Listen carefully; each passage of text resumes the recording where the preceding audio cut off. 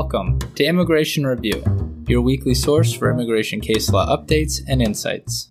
I'm your host, Kevin A. Gregg, back again to review the week's precedential immigration cases, rummaging through the decisions so you don't have to. This podcast is sponsored by Kurzban, Tetzelli & Pratt, also known as KKTP, a law firm where I'm also a partner. Whether you are facing an immigration obstacle, a serious injury, or a legal issue in your business, KKTP will aggressively protect your best interests.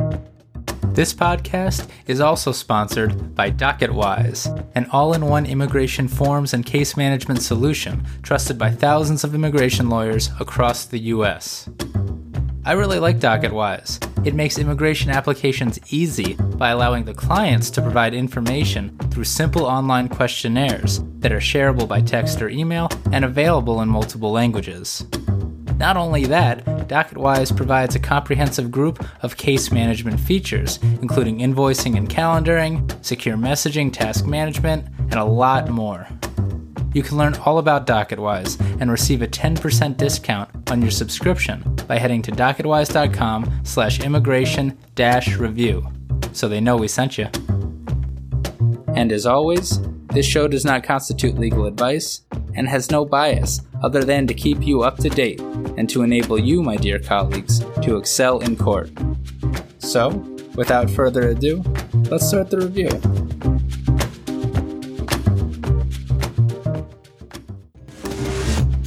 Happy Monday! Or if you're listening on a different day, happy that day. I myself took off Friday, so if a case was published on Friday, don't fret! I'll get to it next week. Before getting to the cases, I thought I'd mention two important other cases that touch on immigration but that aren't really about removal defense. First, the Supreme Court shot down another Bivens claim this week in Eckbert v. Boulay, this time a pretty egregious excessive force claim and First Amendment retaliation claim brought against a CBP officer. And second, in National Association of Immigration Judges v. Neal, the First Amendment claims brought by the plaintiff NAIJ were permitted to proceed because the Immigration Judges Union has been decertified. If the union still existed, the claims may have been barred. But because the IJ's union has been decertified, the former union's lawsuit proceeds. Counterintuitive stuff. And with that, here are the cases.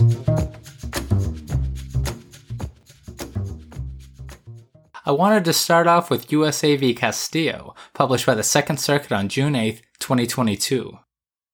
This is a pretty complicated case that arises in the federal sentence enhancement context rather than in immigration, so I'm going to be brief.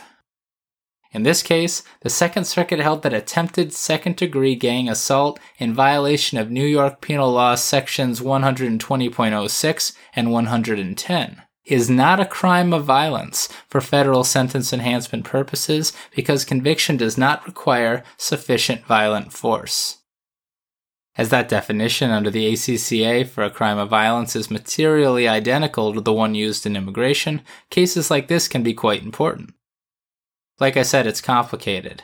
And while I can't review every sentence enhancement case because I'd go insane and I'd be unable to practice law myself, I want to highlight this case not just because the holding is good for non-citizen, but because of some of these quotes from the Second Circuit. Quote, "Under the categorical approach, the mere intent to use physical force, without more, does not constitute the use, attempted use, or threatened use of physical force." End quote.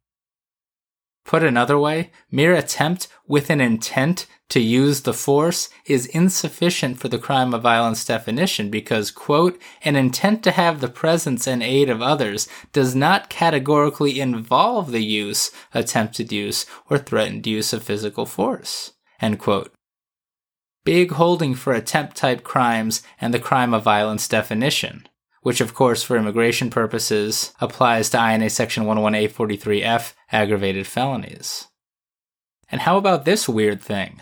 Quote, "New York law allows a defendant to plead guilty to a non-existent or legally impossible offense in satisfaction of an indictment that charges a higher offense to facilitate the plea bargaining process and further the policy interests that this process serves." End quote. That appears to be what happened here.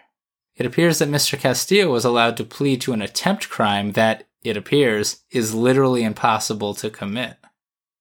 Check out this decision in its entirety for more on that.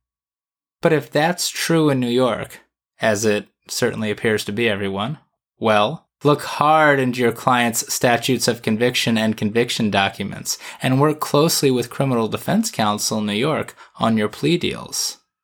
Because I find it quite difficult to believe that any ultimate conviction that is legally impossible to commit will make a non-citizen removable. I don't even know what to do with that. And that is USA v. Castillo.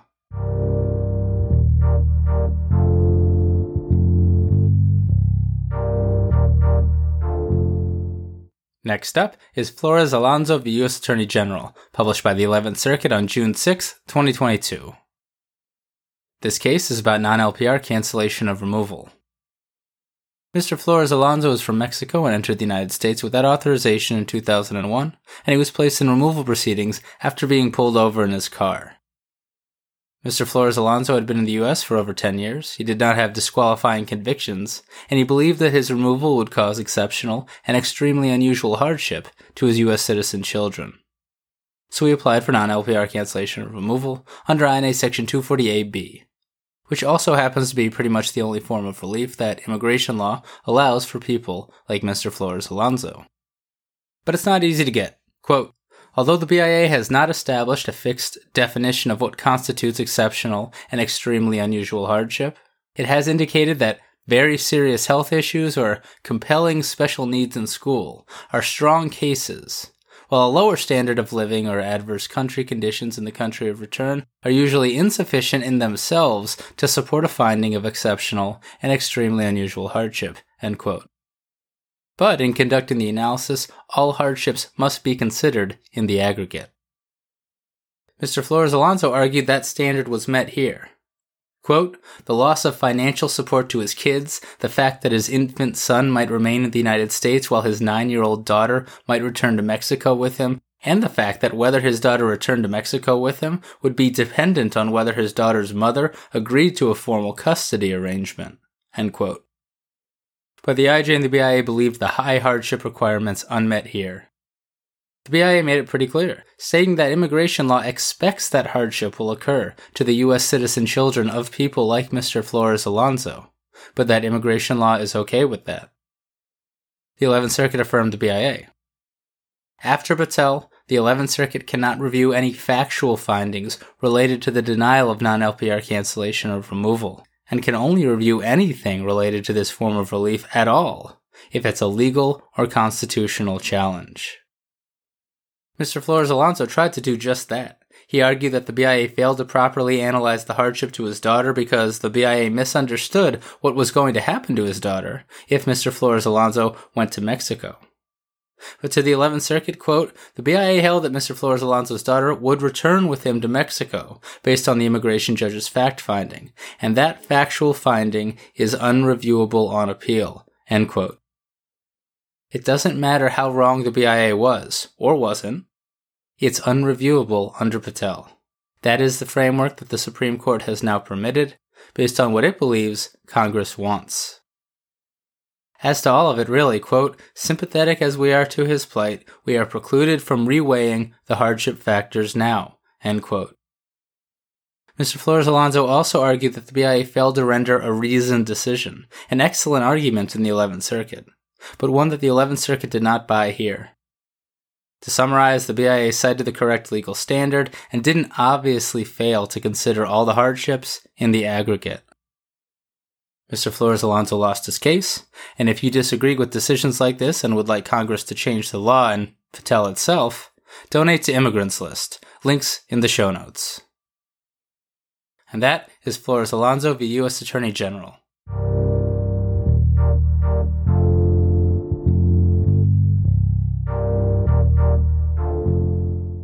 Next is Vasquez Borjas v. Garland, published by the 9th Circuit on June 6, 2022. This case is about crimes involving moral turpitude. Mr. Vasquez Borjas is from Honduras and has been in the United States without authorization for many years. When placed in removal proceedings, he applied for non-LPR cancellation of removal under INA Section 240AB, the relief just discussed, based on the hardship to his U.S. citizen child if Mr. Vasquez-Borjas was removed. The problem is that he was convicted of forgery in violation of Cal Penal Code Section 472, whereby he received 14 days in jail and 2 years probation. If that crime is a CIMT, he's ineligible for the relief, hardship notwithstanding. So is it? How should I know? Here's what the Ninth Circuit said. The categorical approach, of course, applies to the CIMT analysis. What's a CIMT? No one knows. But lots of panels believe that whatever it is, crimes that require fraud as an element, in all convictions, in all cases, in all jurisdictions, and on all planets, meet that definition. Mr. Vasquez-Borjas, of course, knew this, and so he argued strenuously that this was not the case here. Mr. Vasquez-Borjas was specifically convicted of, quote, misdemeanor forgery for possession of a counterfeit government seal, a social security card, that he knew was fake, end quote. Mr. Vasquez-Borjas' attorney argued that there were 3 ways to violate that statute, and one of them didn't require any showing of fraud at all.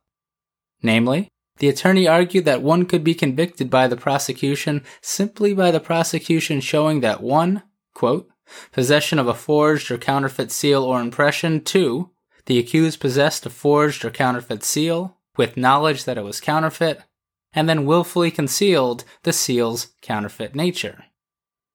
Apparently, as so specified, that does not include an intent to defraud. And maybe that's a CIMT, maybe it's not. It does not matter, because the Ninth Circuit said that that's not actually how California courts have interpreted this statute. Rather, California courts have held that forgery, including this one, quote, has 3 elements: a writing or subject of forgery, the false making of the writing, and intent to defraud, end quote. Of equal importance, the Ninth Circuit didn't agree with Mr. Vasquez-Borjas' reading of the statutory text. Mr. Vasquez-Borjas couldn't find any case to support his reading, and the California jury instructions confirm that the intent to defraud is required to convict. All devastating to Mr. Vasquez-Borjas' CIMT argument. So it's a CIMT. Nevertheless, there is, quote, an exception where the person has committed only one crime, the maximum penalty for which did not exceed 1 year, and the sentence imposed did not exceed 6 months, end quote. That's the INA Section 212A2A petty offense exception. And it looks like Mr. Vasquez-Borjas' conviction might have met that definition here, but his attorney, or perhaps he himself pro se, did not make the argument before the immigration judge or the BIA. Devastating. Because for that reason, and even if true, the Ninth Circuit wouldn't analyze the issue, deeming the petty offense exception argument unexhausted. Alas. So Mr. Vasquez-Borjas did not succeed. And I've got something more on exhaustion to exhaust.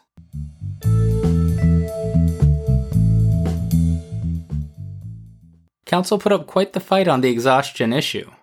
For example, in Abib v. Gonzalez, published by the Ninth Circuit in 2005, the Ninth Circuit held that if an IJ addresses an issue, but the respondent doesn't argue it to the BIA, and then the BIA affirms the IJ's entire decision, as often happens, the non-citizen can still challenge the issue before the Ninth Circuit, notwithstanding the non-citizen's failure to bring it before the BIA. Big holding to remember in the Ninth Circuit. Not the case here because Mr. Vasquez-Borjas did not make the argument before the IJ, but good to know. And that is Vasquez-Borjas v. Garland.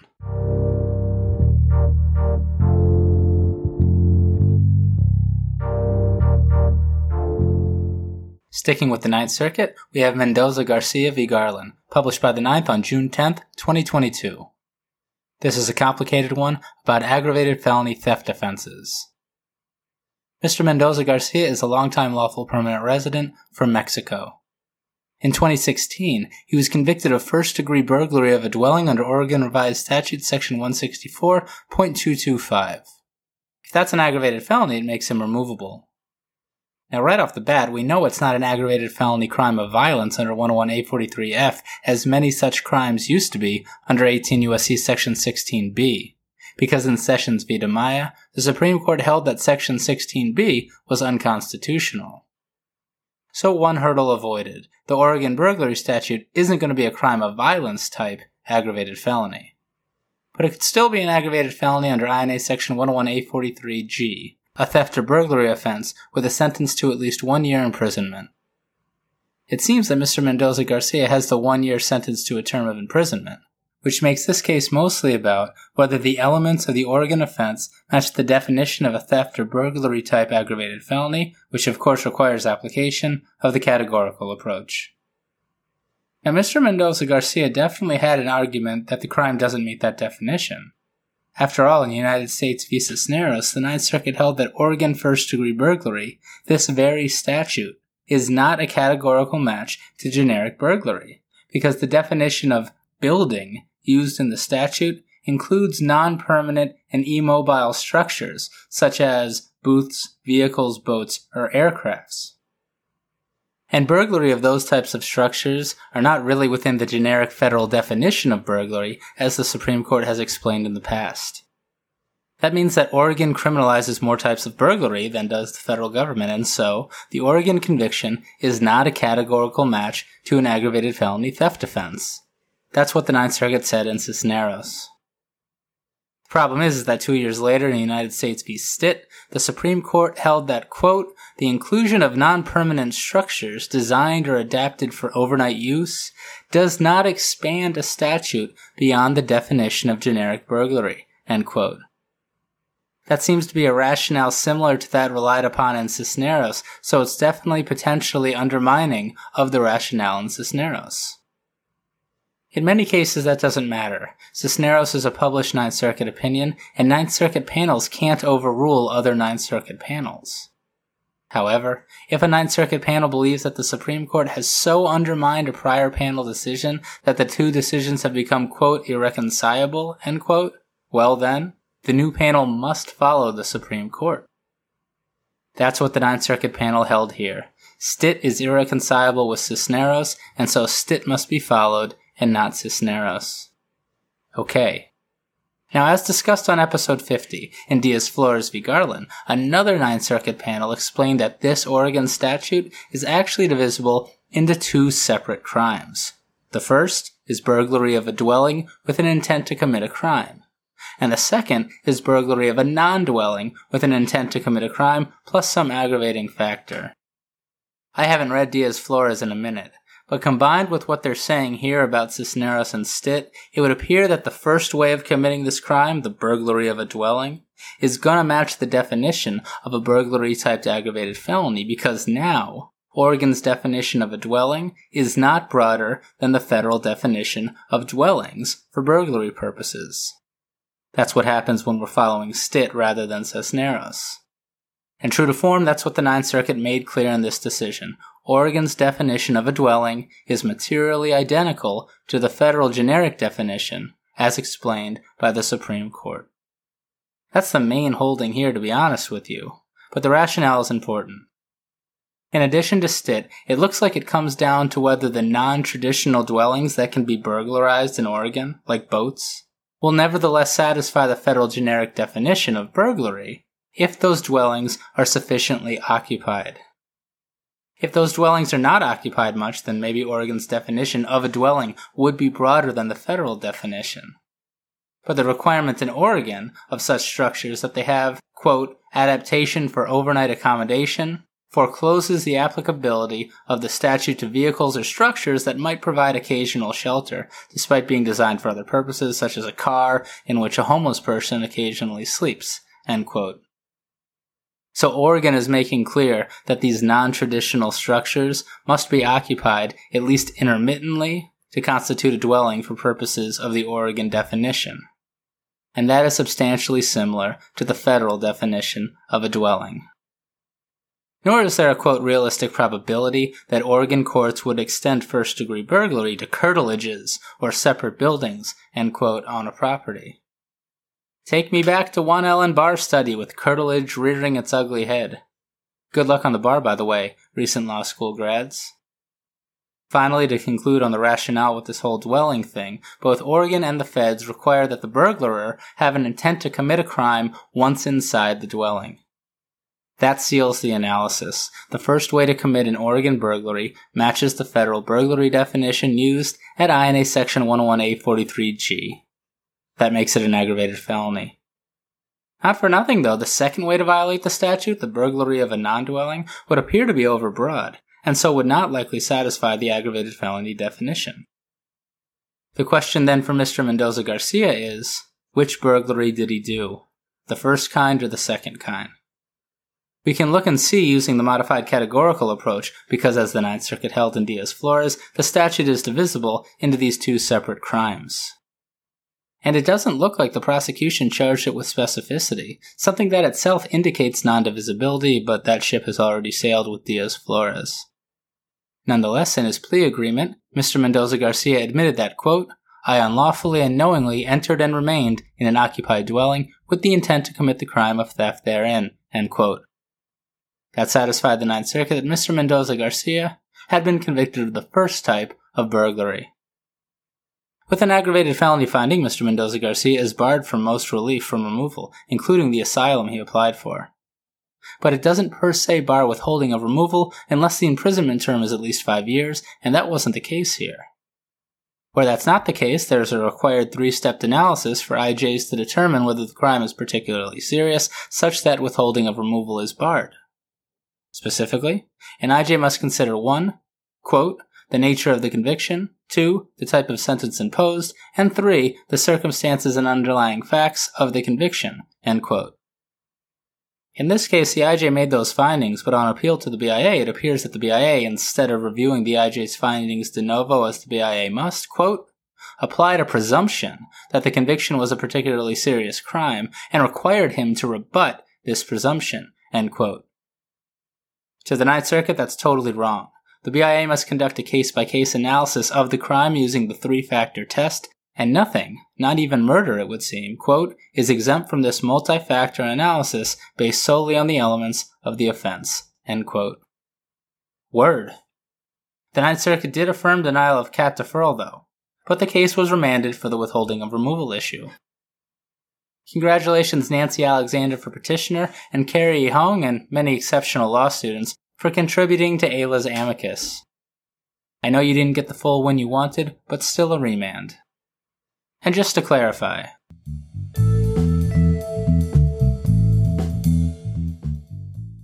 back to the aggravated felony thing, because actually whether Mr. Mendoza-Garcia was sentenced to a term of imprisonment of at least 1 year was disputed.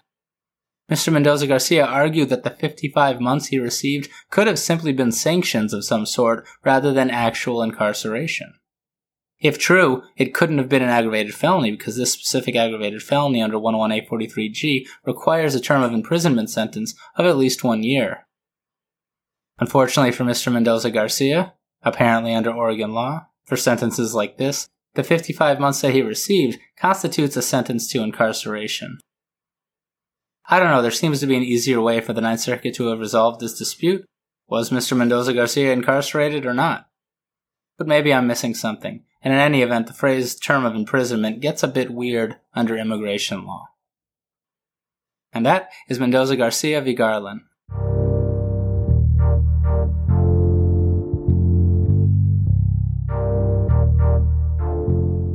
Gonna head on over to the Fifth Circuit now for some back-to-back for immigration. The first being Fosu v. Garland, published by the Fifth on June 7th, 2022.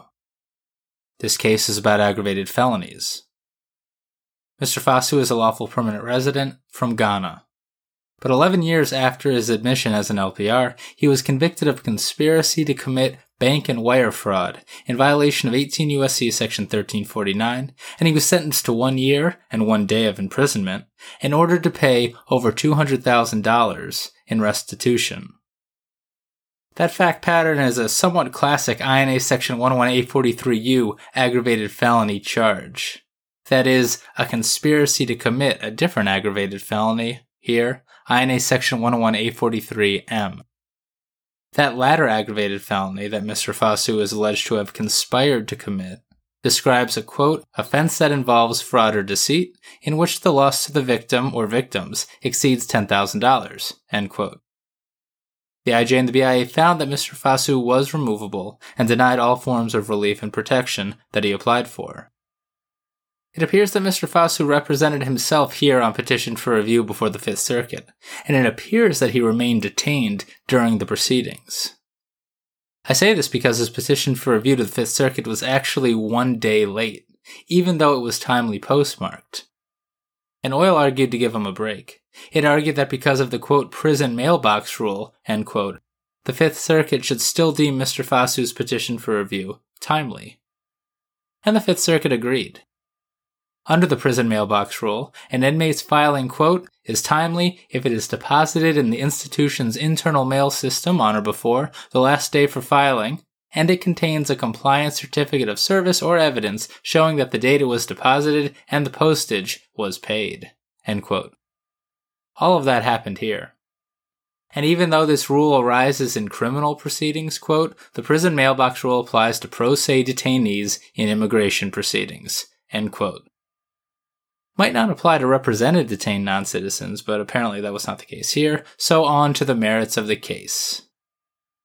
Mr. Fosu, again apparently pro se and arguing one of the more complicated issues in all of crimmigration, argued that the IJ and the BIA erred in finding him removable because the $200,000 plus that he was ordered to pay in restitution was not tethered to any fraud or deceit conviction, as the aggravated felony provision requires. But that's not what the BIA held below. The BIA held that the $200,000 restitution order was directly tethered to the conspiracy to commit wire fraud conviction. Wire fraud involves fraud, and the amount is much greater than $10,000. The Fifth Circuit didn't find any error in that analysis.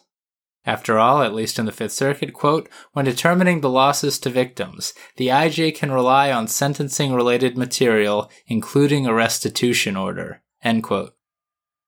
Mr. Fosu also argued that his counsel below was ineffective, but Mr. Fosu never argued that before the BIA, so the Fifth Circuit deemed the argument unexhausted. As it doesn't appear that Mr. Fosu really provided cognizant challenges to the denial of withholding and cat protection on the merits, the Fifth Circuit affirmed the removal order. And that is Fosu v. Garland.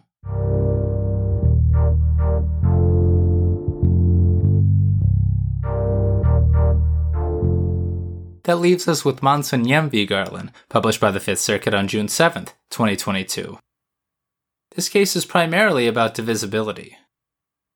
Mr. Monsoniem is from Nigeria and entered the United States as a lawful permanent resident in 2009.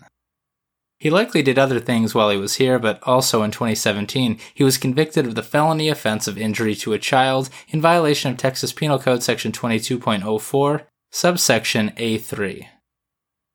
DHS placed him in removal proceedings, arguing that he should lose his green card because the crime qualified as a crime of child abuse, child abandonment, or child neglect, in violation of INA Section 237 A2EI. Mr. Monsoniem moved to terminate his proceedings, arguing that his offense didn't qualify and he should be able to keep his green card. In essence, he argued that subsection A3 was a means of committing a Texas Penal Code Section 22.04 offense rather than a separate crime in and of itself, meaning that the legal focus under the categorical approach must be on Texas Penal Code Section 22.04 as a whole. And that statute, read as a whole and not with its individual subsections, permits convictions for injuries to other people besides children, like the elderly or the disabled. Don't get me wrong, not great, but certainly not crimes of child abuse. The IJ disagreed and then denied Mr. Monsoniem's application for LPR cancellation of removal under INA Section 248A. Although no hardship is required for that form of relief, the IJ appears to have believed that Mr. Monsoniem didn't warrant the relief as a matter of discretion. The BIA affirmed, and then so did the Fifth Circuit. And before the Fifth Circuit, like Mr. Fosu before him, Mr. Monsoniem represented himself. A wild thing for anyone to have to do. First, the Fifth Circuit held that the IJ was permitted to analyze whether Texas Penal Code Section 22.04 was divisible into separate subsections and separate crimes, even though it appears that DHS did not make the argument. Unsurprising to me, that is kind of what IJs are for. Quote, when an issue or claim is properly before the court is not limited to the particular legal theories advanced by the parties, but rather retains the independent power to identify and apply the proper construction of governing law, end quote. And that's the Supreme Court talking. The Fifth Circuit also agreed with the IJ and the BIA. Texas Penal Code Section 22.04 is divisible into separate crimes, meaning that subsection A3 is separate from, say, a subsection A2 offense, meaning that the focus is on subsection A3 rather than Texas Penal Code Section 22.04 as a whole, and as Mr. Monsanyem argued and wanted. The Fifth Circuit reached this holding for many reasons. First, it believed it probative that a, quote, affirmative defense provided in subsection 22.04 AM suggests that the statute is divisible as to victim classes, end quote. This is interesting to me because BIA and circuit precedent often state that affirmative defenses do not apply to the categorical or modified categorical analysis. But here the Fifth Circuit is applying it first and foremost. Seems like the BIA used this logic too. I shall remember. That wasn't all, of course. Texas state case law also indicates that the statute is divisible, although not conclusively. According to the Fifth Circuit, the jury instructions also support divisibility, as those instructions indicate that a jury must conclude that the accused harmed a child, elderly person, or a disabled person, and then fill in the blank with one of those three, and only three, classes of people. But still the Fifth Circuit wasn't entirely convinced. So it applied the Mathis-Peak, looking at Mr. Monsanyem's conviction documents themselves, to see that he was charged with violating, quote, injury to a child pursuant to section 22.04a, end quote. Honestly, still not the strongest stuff, as even the indictment didn't list a subsection A3 charge. But all told, it was enough to find that the statute is divisible and that Mr. Monsanyem was convicted of violating the portion that applies only to children. So to summarize, even though Texas Penal Code Section 22.04 as a whole is broader than the immigration definition of child abuse because it permits injury to elderly people and the disabled, it doesn't matter because the statute is divisible. Mr. Monsanyem was convicted of a subsection A3 offense, and that subsection only applies to harm to children. Therefore, Mr. Monsanyem is removable. As to cancellation of his removal, well, it appears that Mr. Monsanyem didn't sufficiently argue the issue before the Fifth Circuit when he was representing himself pro se. And in any event, he probably would have run headfirst into Patel and its jurisdiction review bar of such issues in almost all cases. But don't forget,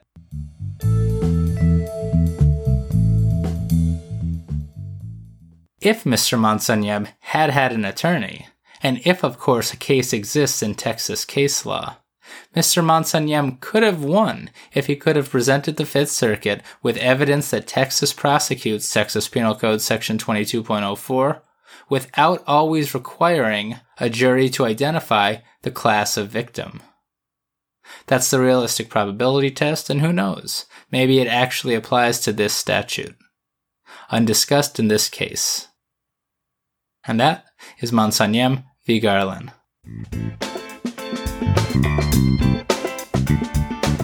So there you have it. You're all caught up with the past week's published immigration cases.